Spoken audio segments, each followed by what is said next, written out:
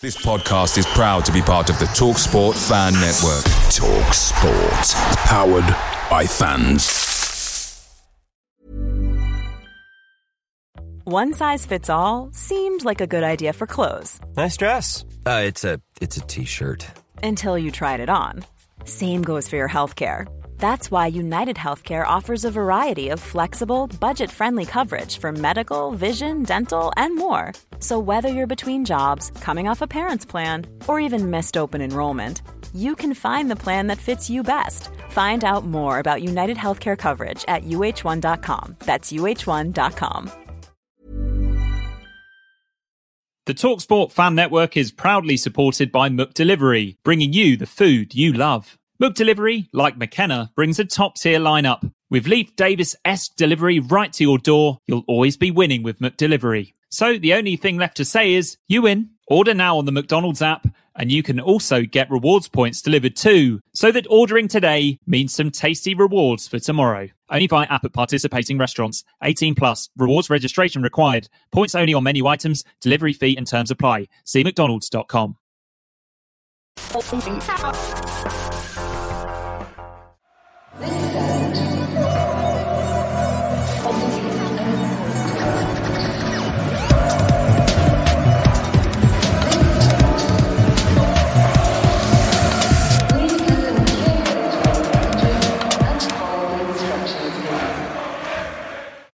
Hello and welcome to the Blue Monday podcast covering Ipswich Town since 2015.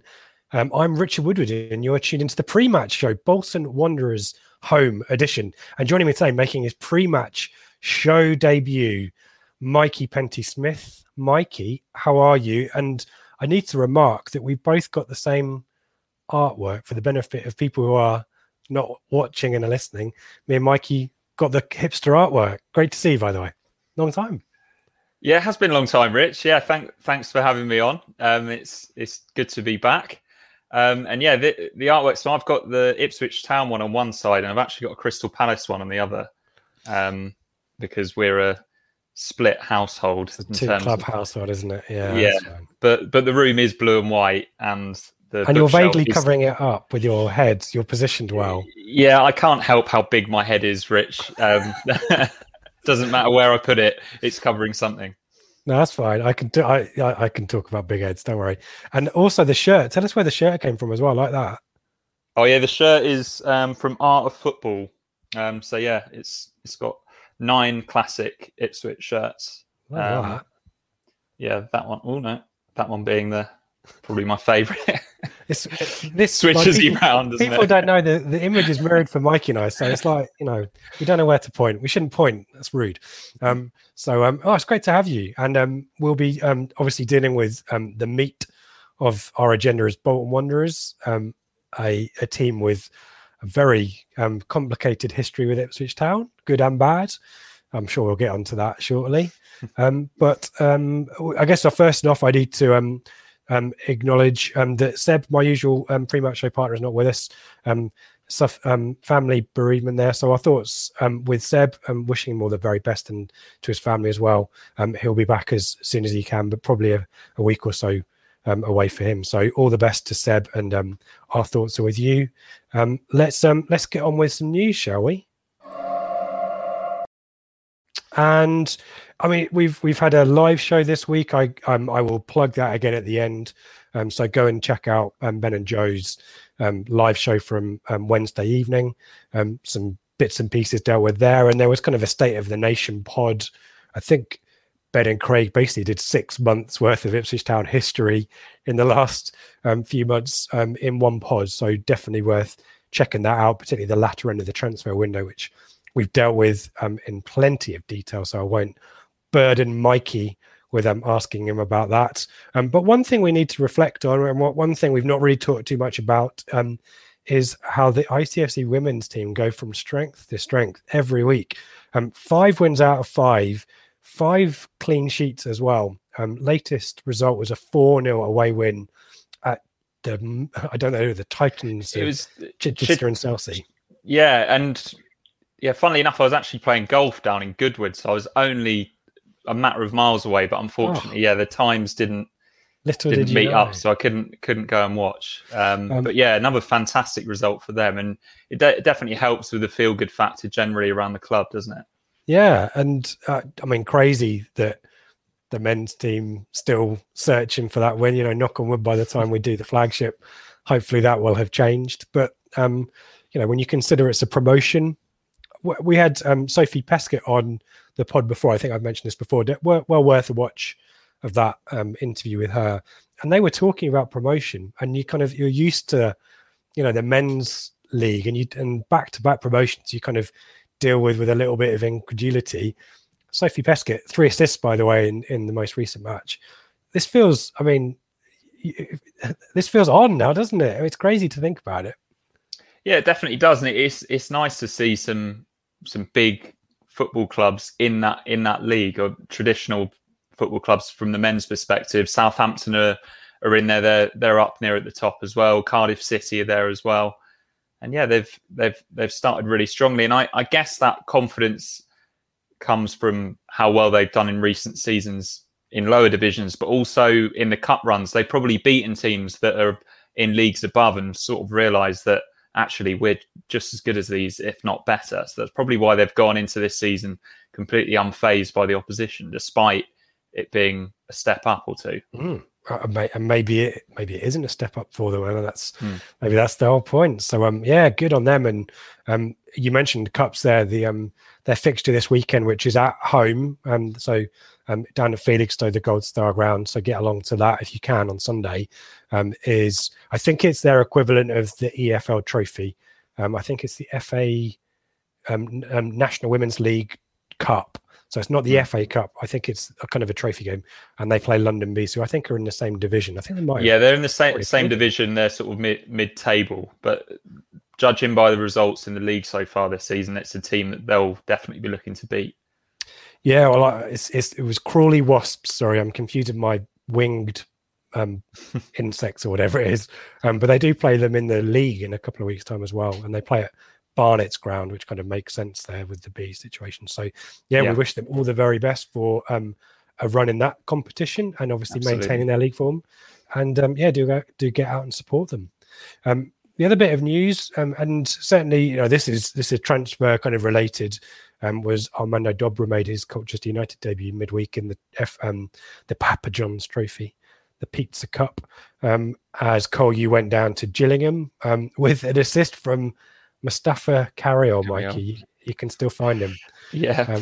Your thoughts on that loan situation there? Obviously, he's not alone in respect of ex-Ipswich players there, but your thoughts on the I guess we weren't going to talk about the transfer window, but I'm now going to ask you about the business we've done and in the context of Dobra ending. Cole, you any thoughts on that?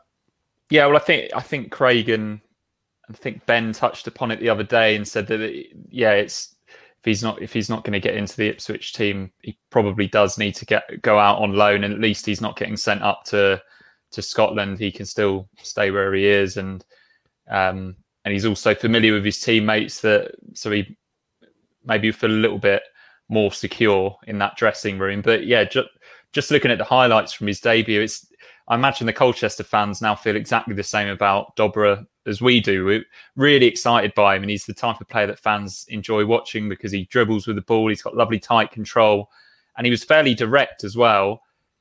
But he still didn't provide an assist or get a goal, which is what Colchester fans and looking at the bigger picture, Ipswich fans are hoping that we'll get from him as well.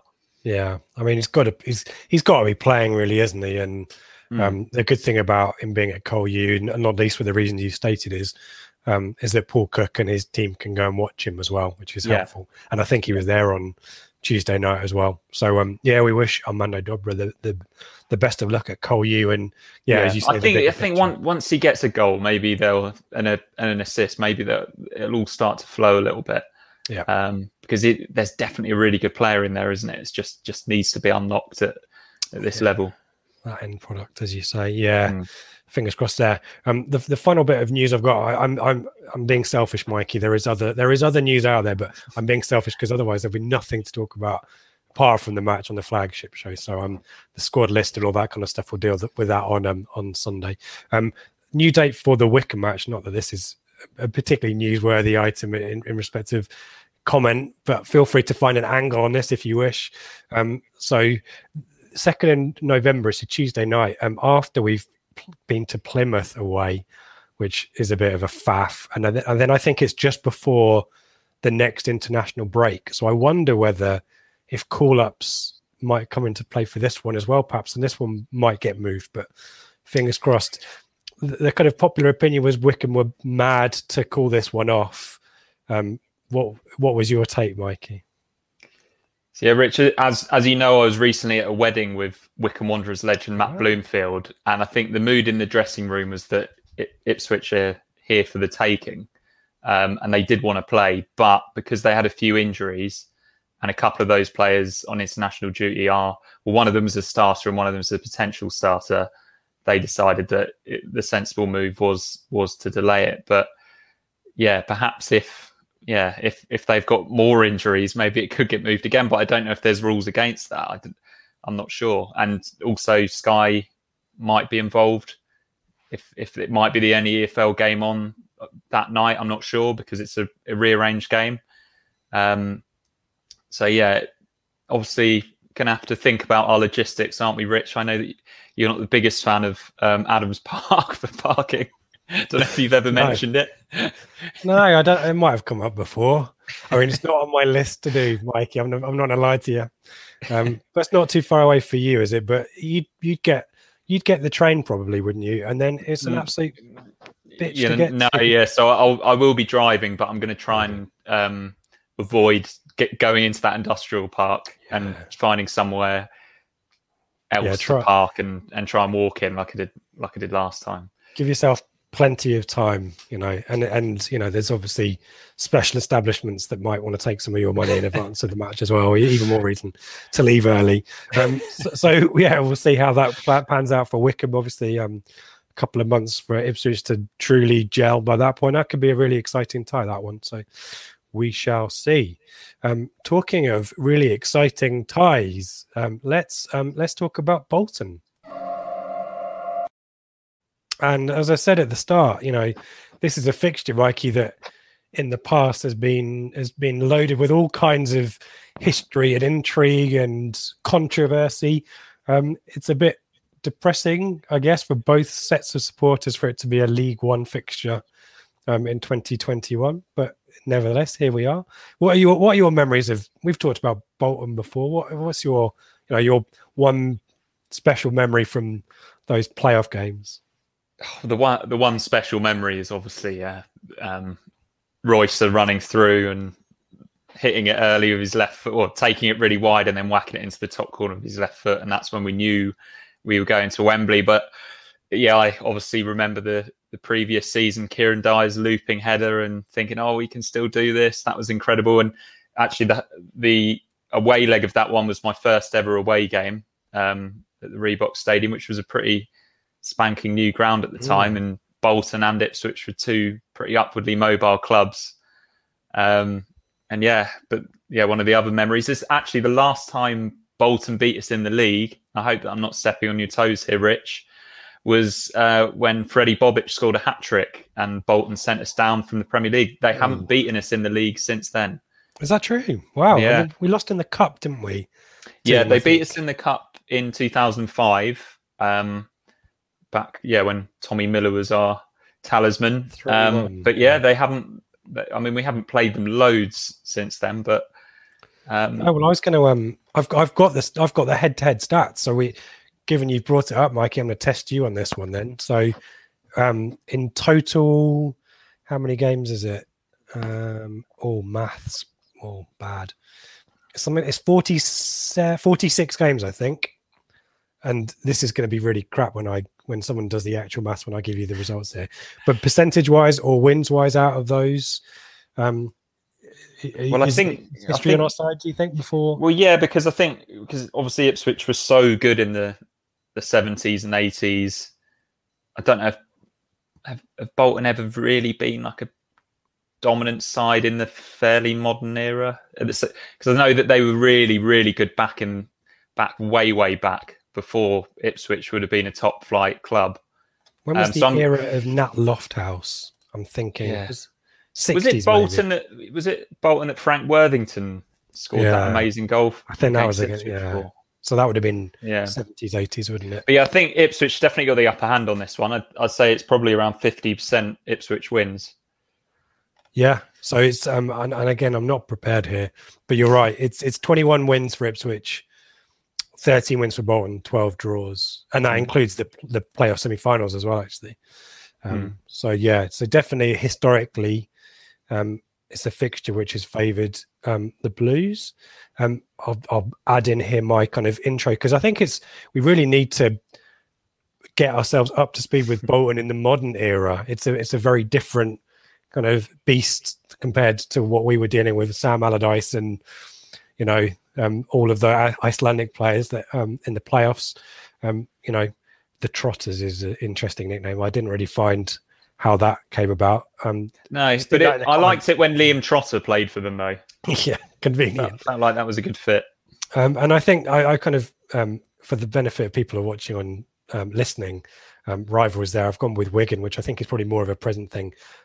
Barry Knight, I'm sure, couldn't walk the streets of Bolton even now, even if he wanted to. But we'll talk about the last time we played them. Though we've got that the 5-0 Ipswich win at the University of Bolton Stadium. It's not as easy to say as the Reebok Stadium, is it? Mm-hmm. But that was really kind of at the point where there was a really low ebb at Bolton. So we'll talk about that in a bit. But under Ian Evatt, who came in last year, a third place finish in League Two under him. In fact, I think you might recall, Mikey, that they started their campaign last season with 4 consecutive defeats in League Two. It was I remember it being quite a talking point. And then they went on 5 wins on the spin. And I think he got manager of the month 3 times last season in League Two for them. They were a little bit, looking back, they were a little bit patchy. They seemed to have spells where they were losing every week. And then I think in February and April, they won every game. Maybe quite a streaky team, maybe of the mould of Bristol City from a few years ago. Streaky Ian, as we like to call him. And I guess we'll start talking about arrivals and key players. And I'm loath to do this because I've got history here, but we found a novel way to deal with that. I mean, the 2 players that I picked out here in terms of key business in the summer, some 8 incomings and a loan as well. Not too many players going out, but the 2 players I picked out: Josh Sheehan, who was in the League Two player of team of the season for Newport, who lost in the playoff final against Morecambe, and George Johnson. I listed him because he's still quite young, but quite an early career in the Liverpool academy. Went off to Feyenoord, and from whom he signed in the summer, I think on a free transfer, but had been on loan at Wigan. So he's a defender. So there's 2 kind of key bits of business there.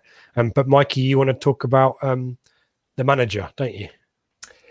Yeah, so Ian Evatt is a relatively young manager, so he's 39 years old. So I looked up his former teams and came across Chesterfield, and he was actually Paul Cook's captain at Chesterfield. I think it was Cook that actually appointed him captain. Oh, wow. And he was there for a number of years and had a lot of success. Obviously, enjoyed success with Paul Cook and potentially Richardson as well. And so I had a look at the formation that Bolton play, and they play 4-2-3-1 in quite a similar fashion to Paul Cook.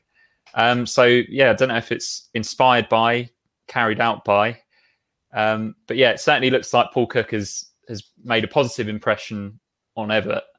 It could be quite an interesting one on the touchline on Saturday afternoon. Yeah, 2 teams that might cancel each other out. Yeah, quite potentially. Yeah, because I think they do exactly the same in respect to the fullbacks. Yeah, the fullbacks play really high for Bolton, and then they've got quite a languid number 10, and then they're more dangerous attackers playing off the flanks. Yeah, so the captain is that number 10, Anthony's Sarkovic, I think. Yeah, thank you. Yeah, 6'1", number 10. 400 career appearances, but mostly in the kind of lower leagues. But 1 goal so far, played 6 out of 6. But really, it's that kind of Josh Sheehan has kind of really made that impact from midfield. 2 goals for him. But there is quality throughout this team. And, do you remember, here's a name for you, Owen Doyle, who at one point was at Swindon and was basically on a 1 goal a game ratio. I think it was, I've dug out the numbers. I think it was 29 league appearances that season and 25 goals for Swindon, and signed for Bolton last summer and has continued that scoring record. He's got, I think the joint scorers, league scorers have got 2 each. So Doyle's one of those. Josh Sheehan's another. And another player who's got some real pedigree as well is Dapo Afolayan, ex-West Ham youngster. He's got 2 goals as well. So there is, similar to Ipswich, there is threat amongst this Bolton team. Any other players that you'd pick out, Mikey, or any to be interested in? So I don't think Sheehan played in the last game. Kieran Lee. No, he's in the Welsh squad. Oh, okay, they've got a lot of Welsh players. It's like the Ipswich team from a couple of years ago, isn't it? So is it Kieran Lee or Kieran Lees? I think it's Kieran Lees, isn't it? He's very, very experienced midfielder. I think he's one of those midfielders that maybe isn't the best footballer, but he's just a very good goal scorer, just good at timing his runs and a good finisher. And he should have scored the other night. They had a dodgy goal disallowed against Burton. They absolutely dominated that game. And if you look at the possession stats, I know that possession doesn't tell us everything, but they dominate the ball against everyone in this league. Yeah, like we're talking 75% possession, which is just incredible, isn't it? So Ipswich, I think, against AFC Wimbledon had 58% possession on. So we tend to have more of the ball at home, but it will be interesting to see whether that's the case against Bolton and whether we let them play deep and then try and hit them on the counter attack. So we'll probably have Bond back in the team so we can be a bit more direct. It's nicely poised, this game, isn't it? I mean, Bolton, again, using another metric that is going to incite some comments or loud exhalations of breath, on the XG4 league table, as in a league table sequenced by the team's accumulated XG in their matches so far, Bolton are top of the league on that stat, and suggest they create good quality chances is the shorthand on that. 1.54 XG per game, really. But the majority of that is made up of their form at home, where it's 1.9. So almost, 2 expected goals a game at home, which sounds familiar. But I think, they drew their first 2 games 3-3. Yep. And they haven't scored in their last 2. So I wonder whether maybe the goals, maybe they were outscoring their XG a little bit to begin with. But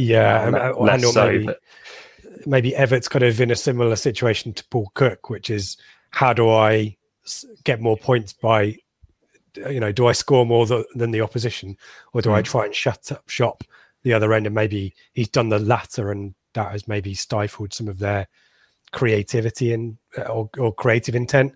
I mean, as you say, the Bolton and Burton game, just crazy stats. You mentioned the possession, 25 shots, 14 corners, but only 1 big chance. And that was, I think, the 30th minute effort that was ruled out eventually for offside. So it feels like, as you mentioned, they've got 2 wins under their belt so far, 9 goals for 8 against. But it does feel like 2 similar teams who are still finding, it seems weird to say it for Ipswich, but finding their feet in League One, maybe. I don't know.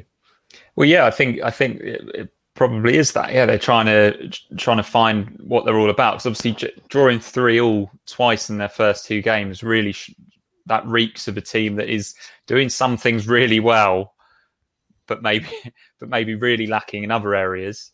And like you say, maybe Everett is trying to compensate, like Paul Cook is. But it just goes to show how disappointing our results have been. That Bolton are trying to find their feet with this squad, which is packed full of what I'd call good League Two talent and players that are trying to make that step up into League One.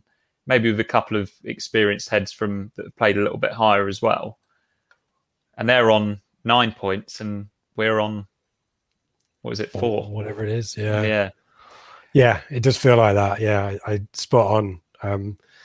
So it's a really fascinating one. We'll come on to score prediction shortly, because I haven't got a clue like what this score could be. Maybe it's going to be 3-3. I don't know. Maybe it could be 0-0. Do you know what I mean? It could be anything. Probably going to be 2-2, Rich. Yeah, well, there you go. That would be consistent, wouldn't it? At least.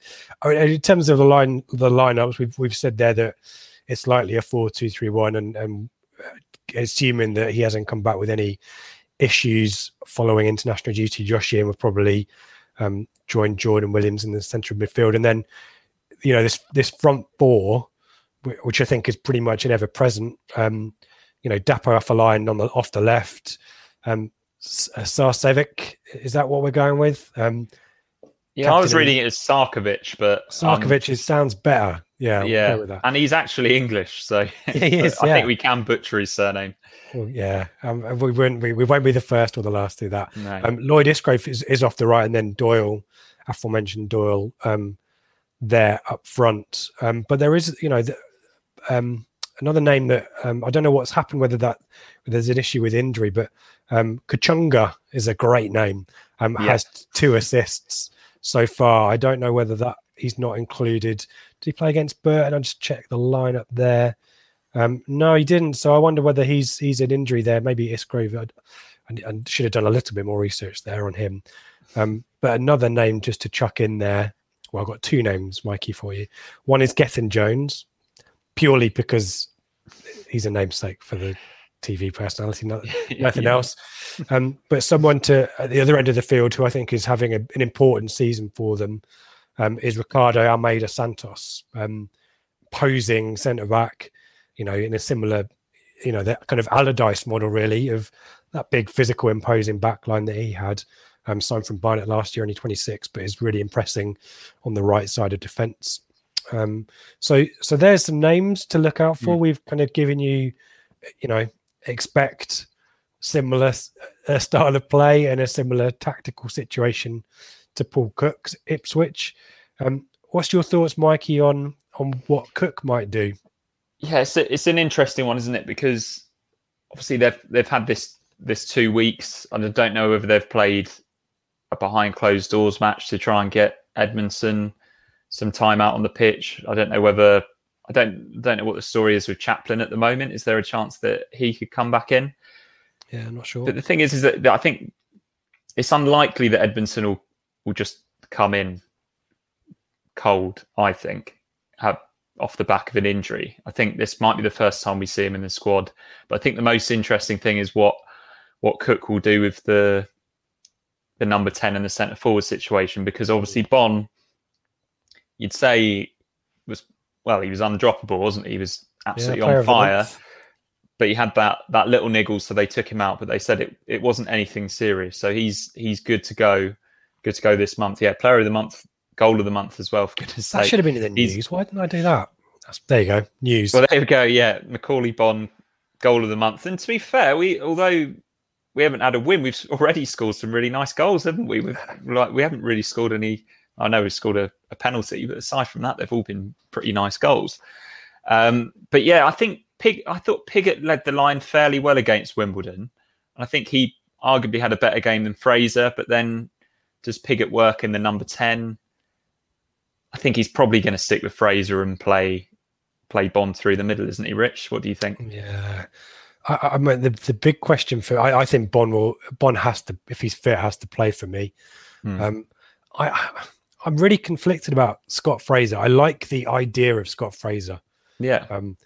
And I just feel sorry for him that he's kind of had to play across that kind of attacking midfield 3 rather than just establish that number 10 position as his own, which he was very happy to do at MK Dons. And, we talked about this, I think, at the start of one of the earlier pre-match shows, probably the MK Dons game, was Fraser liked to drift naturally out to the left, but, he had that number 10 position. And I just wonder whether we just need to be a little bit more flexible with that setup. It'd be interesting to see whether Chaplin comes in. There's not been a huge amount of chat at the time of recording about his situation. Hey, it's Ryan Reynolds, and I'm here with Keith, co-star of my upcoming film, If, only in theaters May 17th. Do you want to tell people the big news? All right, I'll do it. Sign up now and you'll get unlimited for $15 a month and 6 months of Paramount Plus Essential Plan on us. MintMobile.com/switch. Upfront payment of $45 equivalent to $15 per month. Unlimited over 40 gigabytes per month. Face lower speeds. Videos at 480p. Active Mint customers by 531.24 get 6 months of Paramount Plus Essential Plan. Auto renews after 6 months. Offer ends May 31st, 2024. Separate Paramount Plus registration required. Terms and conditions apply if rated PG. Blue Monday are delighted to be partnered with TalkSport Fan Network and NordVPN, giving you the best possible offering for browsing the internet securely. NordVPN opens up global streaming options for content not available in your region by switching your virtual location quicker than Wes Burns running down the wing. NordVPN acts like your cyber Sam Morsey whilst online, protecting your personal data and sensitive info like passwords and credit card details from falling into the wrong hands. For about the price of an ITFC match program a month or a Blue Monday Telegram subscription, you can get yourself a NordVPN account which can be used across 6 different devices. If you need to rapidly change direction like Amari Hutchinson, there's a 30-day money-back guarantee. To get the best discount off your NordVPN plan, go to nordvpn.com/Blue Monday or click the link in the podcast or YouTube subscription to be taken straight there, supporting us here at Blue Monday in the process.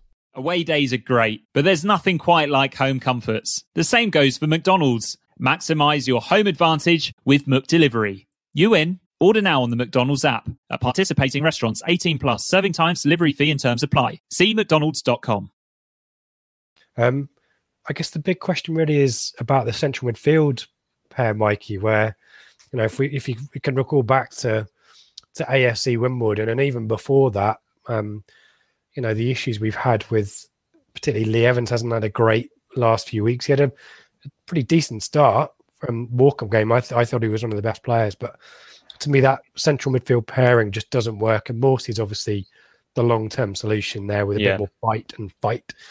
But I wonder whether Carroll might get a chance. Yeah, again, but he didn't even come on against Wimbledon, did he? Which just makes me think, yeah, maybe Cook will be quicker to move to the plan B if it isn't working in midfield this time. Maybe he'll have learnt from, I don't know if you want to call it learning from his mistakes, but the midfield, Harper in particular, looked dead on his feet after about an hour, didn't he? So maybe he needs to plan for that change to happen, and maybe a change of shape for the last half an hour. But then it all depends on what the score is at that time. But yeah, I'd like to see Carroll at some point. And like you, I want Fraser to work as well. I think his problem so far for me has just been he just seems to run into cul-de-sacs a little bit, and he's very weak and he's incredibly slow. But I don't think his lack of pace. Well, he's not slow thinking. He just doesn't have any pace. But with Bon, if we've got Bon up front and then we've got Edwards on one flank and Burns on the other, we've got plenty of pace. We don't need a front four that are absolutely rapid. You probably do need a player that just thinks quicker than everyone else and can see those passes, and the game slows down around him. But I think, yeah, we've seen a little bit too much of him being played in behind and then just being caught and then not really knowing what to do with it. But yeah, I think we probably will stick with Evans and Harper, and I think that's probably what I would do, because I think that they're the two that maybe we've got quite an attacking front four, so maybe they're like the safest options. Maybe I'm playing a little bit too safe, because Carroll is a fantastic footballer, and he's good at getting the ball off the back four. So yeah, maybe he could play the Evans role, but you feel like if anyone's going to come out, it's probably going to be Harper, isn't it? I think you're right. Because Evans appears, we were saying after the Morecambe game, he's got that good knack of knowing where to be when we're in a defensive phase, albeit when he's sometimes got there, he's made the wrong choice with the pass and sold Hladky short. I mean, we haven't talked about the goalkeeper yet. Presumably Walton for you. Oh yeah, of course. Comes in. Yeah. Yeah. Well, it would be really strange if we brought in another goalkeeper and then they decide not to play him. You never know. Stranger things have happened. Stranger things have happened. I think you're right that Harper's defensive sensibilities, I don't think, are as good as Evans is, and I think it's therefore Carroll versus Harper. I think for that the midfield position, I think you're right there. But it's intriguing how it's going to pan out. I quite like your idea of Pigott at the number 10, and just to with Bonn ahead of him, I think Piggott was definitely a little bit more withdrawn, and because there was no one running beyond him, which at least in a central position, there was a lot of people bombing on down the flanks. But I think Bonn and Piggott might work quite well as that pair, as you said. So I wouldn't be surprised if that happens, but I like Fraser. I'd give him the benefit of the doubt. And the thing that's working in his favour is, despite the fact he doesn't seem to make a huge amount of an impression on the match, on the 90 minutes, he will still find a way to make a contribution. There will still be an assist or a pre-assist, which is that's the hat-trick ball of crappy kind of modern football sayings that I've managed to get in there. But I think he's got that position. He knows that position quite well. So we shall see. Dare I ask for a score prediction then, Mikey? I think this one will be 1-1. 1-1. Okay. Yeah, but I think we're going to equalise, and it's going to feel like a point gained. Okay. Maybe a last-minute equaliser for us for a change. Yeah. Okay. Are you going to talk us through who's going to score for the opposition again? Yeah. So what let me put up Seb's graphic, because I've got to do that. It's not a trick, is it? Knowledge, education, Quality production there from Seb. So what I think I will do, and I think I talked about this last time around, is rather than say out loud and possibly therefore enact the curse, I will send the name to Mikey right now. So we've got a time-stamped message on WhatsApp that we can screenshot if we want to. So, and to be fair, the name has come up if you fancy having a punt at one of the many names that we've talked about, then you can call my bluff here. But there we go, Mikey. There's a name for you. And I am going to go for a very narrow Ipswich win. I'm going to go for a 2-1. So there you go. Because I kind of feel like if I keep predicting narrow victories, eventually one will happen. So we'll go for that. We'll go for 2-1. Should we? The player that you've gone for, Rich, is celebrating his birthday on Saturday. There you go. So I didn't say anything, listeners or watchers. But Mikey, therefore, has drawn a little there. Mikey's pulled at a strand there. So direct your feedback to Mikey if you figure out who it is. And if I'm right, I might be wrong. So we shall see. Before we move on from Bolton, should we just talk about this 5-0? Have you dug out the team, Mikey, from that day? Some context before we talk about the lineup and how many players have moved on since for both teams. Yeah, we were playing 4-4-2 at this time. We had Thomas Holy in goal. Remember him? Mm-hmm. Kenlock, third choice. Yeah, Kenlock was left back, now third choice. Squad. Yeah, true. Yeah. We had Wilson and Chambers at centre back. It's a nice centre half partnership. Solid. Vincent Young played right back. I think that must have been that might have even been his debut. Now I mention it. Oh, really? No, he wasn't. I'm gonna have to look that up. Leave that with me. Keep going. I'll leave that one with you. Guion Edwards was right midfield. Skews and Downs were in the middle. Judge on the left, and Jackson and Norwood up front. And at the time, we were saying, "What a team this is for League One." We had Hughes coming off the bench. By the way, we had Giorgio on loan from Spurs, who we were really excited about at this time. Donacien and Wolfenden were on the bench, and obviously there's a chance that they'll be involved. I'll quickly list the names from Bolton, but I'm actually fairly certain that none of these are in the squad now, because Bolton were playing youngsters, weren't they? Yeah, just before you do that, just to remind people what Bolton's predicament was at the time. Yeah, and you were right about Vincent Young. That was his debut. Bolton had conceded 5 goals. For that, this game was the 3rd match in a row that they'd conceded 5. They were in the middle of a takeover that wasn't happening. Phil Parkinson and his assistant, Steve Parkin, quit in the midweek prior to the match. The lowest attendance, 5,454 in their 22-year history at the stadium. And They were threatened with expulsion from the league if they failed to complete the takeover or show credible plans by the Tuesday after that match. And they'd had match postponements, didn't they? Because they didn't want to exhaust these youngsters. So if I dig up the last lineup from the Burton game, if you list these players, I will let you know if any of them... Just on that, if you told Bolton fans then that they'd be playing Ipswich in League One in September 2021, they'd be absolutely buzzing about it, wouldn't they? Like, we've talked about how far both clubs have fallen, but they'd have taken that. Yep. So they had Remy Matthews in goal, who's no longer there. So the back four was Brockbank, Lowe, Zuma and White. Seem to recall Zuma was quite impressive. Murphy, Graham. They were playing 4-2-3-1 then as well. Murphy and Graham. Then it was Darcy, Weir, King, Hames. So he's Welsh, so maybe he's still kicking about.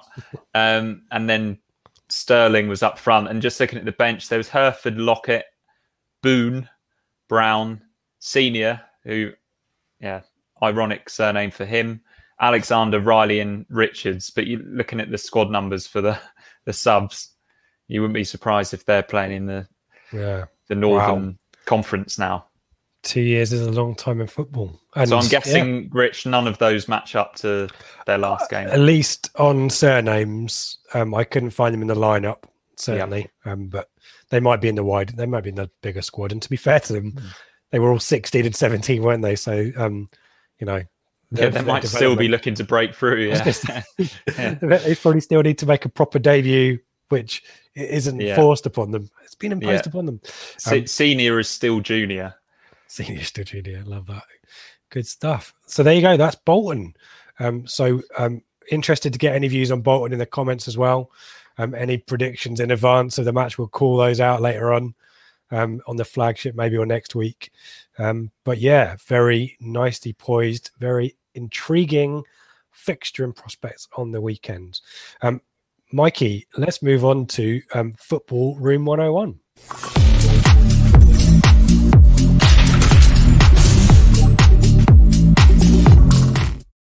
And worth saying, congratulations to Seb. It was a slam dunk. I kind of set him up. I felt sorry for him after, losing 2 out of 2, and he's now got it back to level. So you are playing on his behalf. These are scores that will go to Seb. So I hope you've got your A game, Mikey. But half and half scarves into Room 101. I don't think that's particularly controversial. And I tried to banish transfer deadline day to the skip, the football scrap heap. There was always a bit of, I was always onto the loser there. So, yeah. And that's the first time you've seen the intro. You said you've heard it. You enjoyed the music. Yeah. But now the noises make sense. It's really brought it to life, Rich. Yeah. Brought it to life. I will let you go first. Visitors go first. Okay. So what I want to banish into Room 101 is fairly specific. And I'm sure that every single person that's listening to this podcast or watching this video has heard it before at Portman Road. It's the shout of, "Get rid of the bloody thing," when the team is passing the ball around at the back. And then when it does inevitably get lumped forward at some point, "Stop giving the bloody ball away." It's best in a Suffolk accent. I've also heard it at Selhurst Park in a Mockney accent. But yeah, I get really frustrated by it. And you see it at youth football as well, where parents are telling the goalkeeper and the defenders to just kick it long. No, come on. Let's just keep the ball. Otherwise, both teams are just going to get... it just ruins the game if both teams are bashing it long. We've seen enough of that under Mick McCarthy, who just add in, he was a fantastic manager for us, and we did play some nice attacking football under him as well. There you go. Well done, Mikey. But my God, it's that do this that I'm telling you to do, which is against everything that you're taught to do as a footballer. And then when you do it, and for some reason, when you aimlessly kick it forward, it doesn't land at the feet of one of our players, you have a go at them for that as well. So it's more sort of just negativity based on a lack of football knowledge. Wow. you need to help me because I've got about 18 characters to get into the Twitter poll where we put this out for vote. So I need to find the wording for it. But I totally get where you're coming from. I mean, I was guilty of this when I started watching football, particularly as a teenager who thought they knew everything. You'd kind of shout tactical stuff, and I think when you grow up a little bit and realise that there's pretty much we don't know anything. You know, we're observers from afar, and people who have had years of training and coaching and experience probably know better than we do. You stop doing that stuff. The thing is that don't get me wrong. There is a time to just put your foot through the ball or put it into the stand, put it into touch. You can take the sting out of the game, but there's nothing better than seeing a 6'5" centre back do a Cruyff turn and actually pull it off and take it round a couple of players. I know that now and again it goes wrong and we will concede a goal, but when it works, it's so great to watch. It's one of the best things in football is seeing a team beat the press or just play it out nicely from the back or dribble out of it. It's great. But it's, I guess, what you're picking on, not picking on. Sorry, you are making reference to. I need to be careful with my language here because I'll be accused of. Seb accuses me of trying to influence people on the vote, which obviously failed last time around. It's the contradictory shouts that come out from the terrace. Contradictory negative shouting. Yeah. From a position of minimal knowledge or experience. I mean, you could frankly put in there anything because, you know, there's always people who want to provide some kind of tactical insight and shout it out.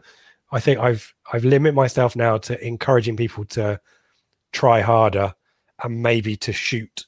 And always they screw up and shank it, and I always regret shouting that.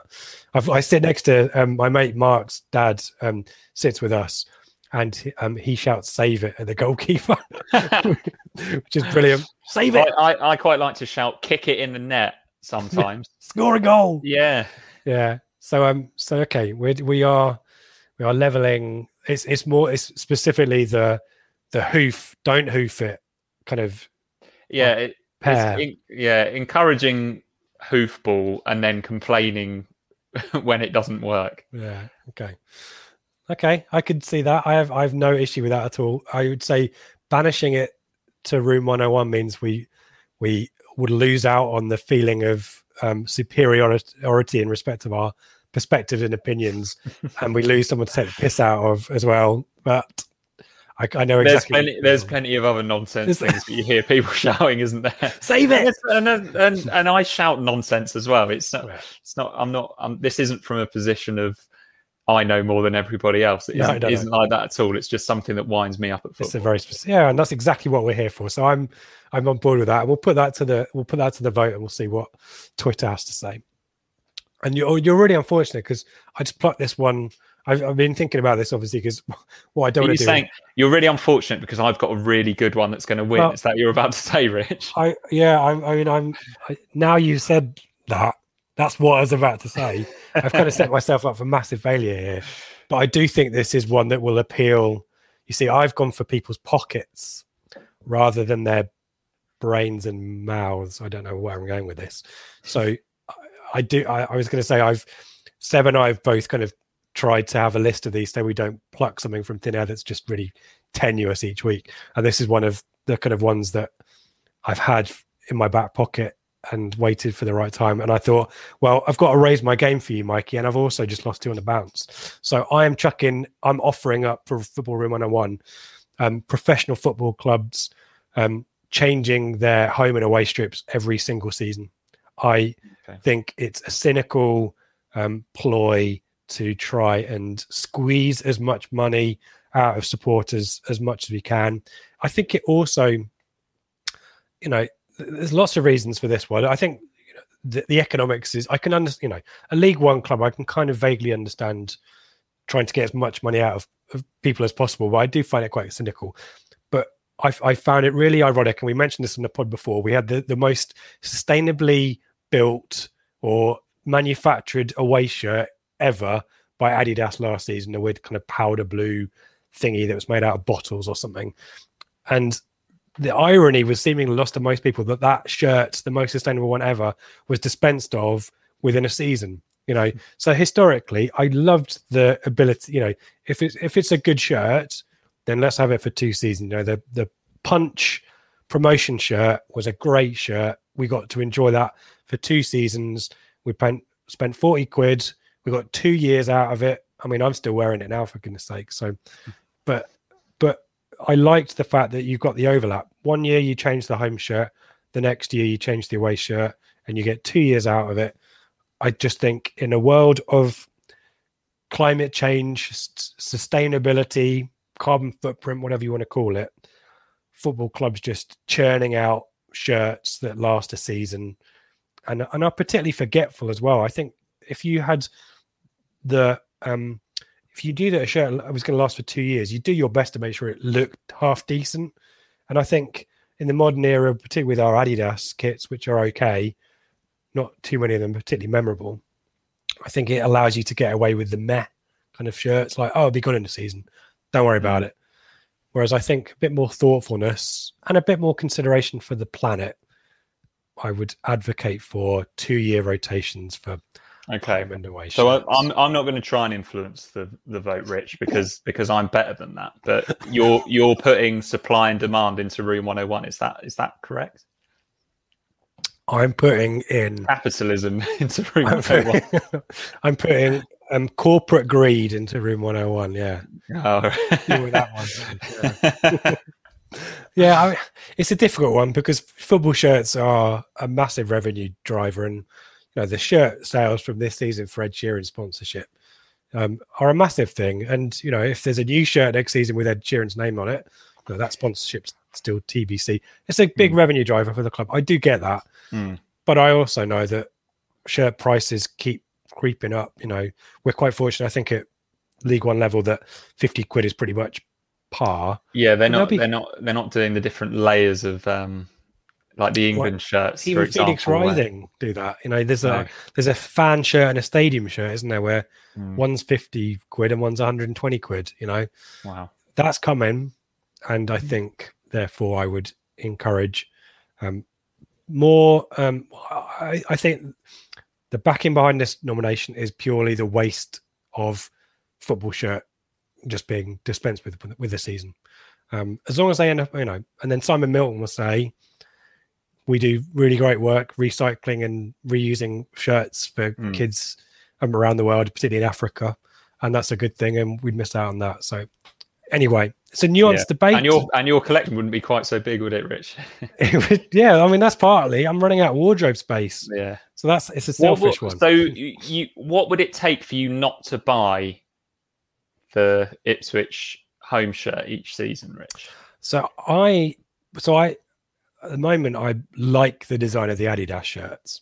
I don't have every. I think there's maybe 2 or 3 shirts, maybe 1 or 2 shirts since the 90s that I don't have. And it's to be fair, it is a collection thing rather than the shirts are great. It's more that it's like completing my Panini sticker album.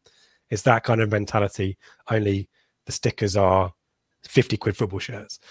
I am on the fence about buying this season's home shirt, purely because it isn't particularly imaginative in respect of the design. I get the Ed Sheeran thing. That doesn't particularly excite me, but I don't have a problem with it.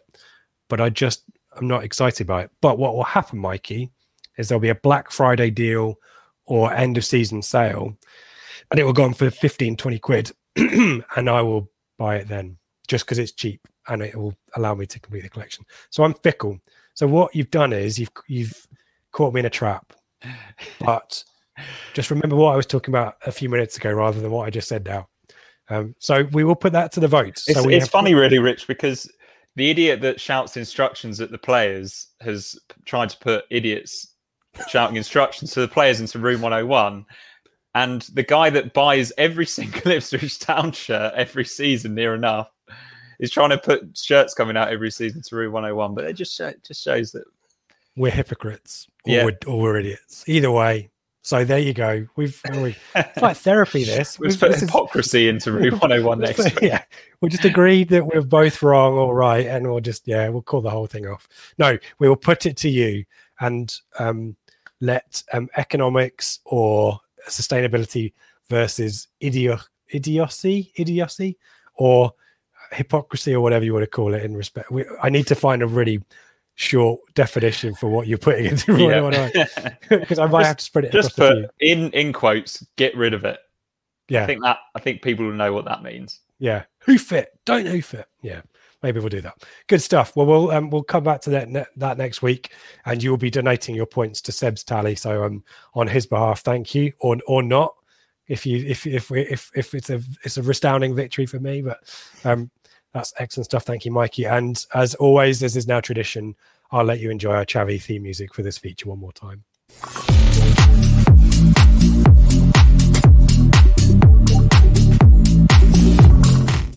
So that is your lot. Thank you, Mikey, for all of your contributions, your research, your effort, and your predictions. We will come back and test those. We will see how your Football Room 101 bid went as well. But thank you again for joining us for that. Some plugs for bits and pieces. What I will do is for those of you who are watching on the YouTube, I will stick where you can find us at our various social media locations. There are, as I mentioned at the start, and I threatened to do this, there is a live show that you can rewatch from Wednesday night with Ben and Joe, available in our usual places on our YouTube and on our podcast feed. The flagship show is back. We are recording Sunday night. We have done a few early recordings. This will not be the case because we are enjoying our Sundays respectively. So Joe Craig would join me to talk through Bolton v Ipswich, Ipswich 2, Bolton 1, or 1 or whatever it ends up being on Sunday. So that will be out on our normal Monday at 7 a.m. time slot. So keep a lookout for that. Mikey, where can we find you on Twitter or Instagram or wherever? What's the latest social media that we should be getting into? Because, you're the guy with the finger on the pulse, Premier, media savvy guy like yourself. You can find me on TikTok. Whoa, what's that? No, you definitely can't. At Mikey_Smith13 on Twitter and Mikey Penty-Smith on Instagram. Fantastic. And I'll let you. I will let you think about this right now. I'm going to come to you for the final word as well. So I know you've got one in your locker. Maybe go for a different one, given we've mentioned a certain previous manager before and his saying. And you can find me at Ipswich, and I'm on Instagram now as well, also at Ipswich. So do come and say hello there. I'll try and make that as exciting an experience as I can do with Instagram. Mikey, once again, thank you so much for joining us this time around. Thanks for having me. And I'll let you sign off for us. Get rid of the bloody thing, Towan.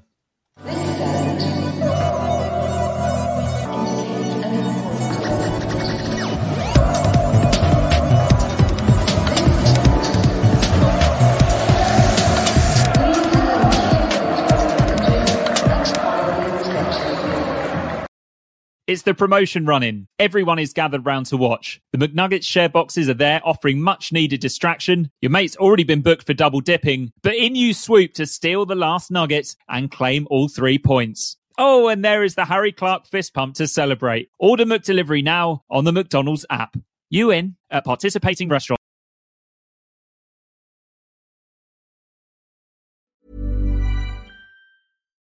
When you make decisions for your company, you look for the no-brainers. And if you have a lot of mailing to do, Stamps.com is the ultimate no-brainer. It streamlines your processes to make your business more efficient, which makes you less busy. Mail checks, invoices, legal documents, and everything you need to keep your business running with Stamps.com. Seamlessly connect with every major marketplace and shopping cart. Schedule package pickups and see your cheapest and fastest shipping options from different carriers. With rates up to 89% off USPS and UPS rates. And with the Stamps.com mobile app, you can take care of mailing and shipping wherever you are. Make the same no-brainer decision as over 1 million other businesses with Stamps.com. Sign up with code PROGRAM for a 4-week trial, plus free postage and a free digital scale. No long-term commitments or contracts. That's Stamps.com.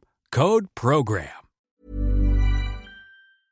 This podcast is proud to be part of the TalkSport Fan Network. TalkSport. Powered by fans.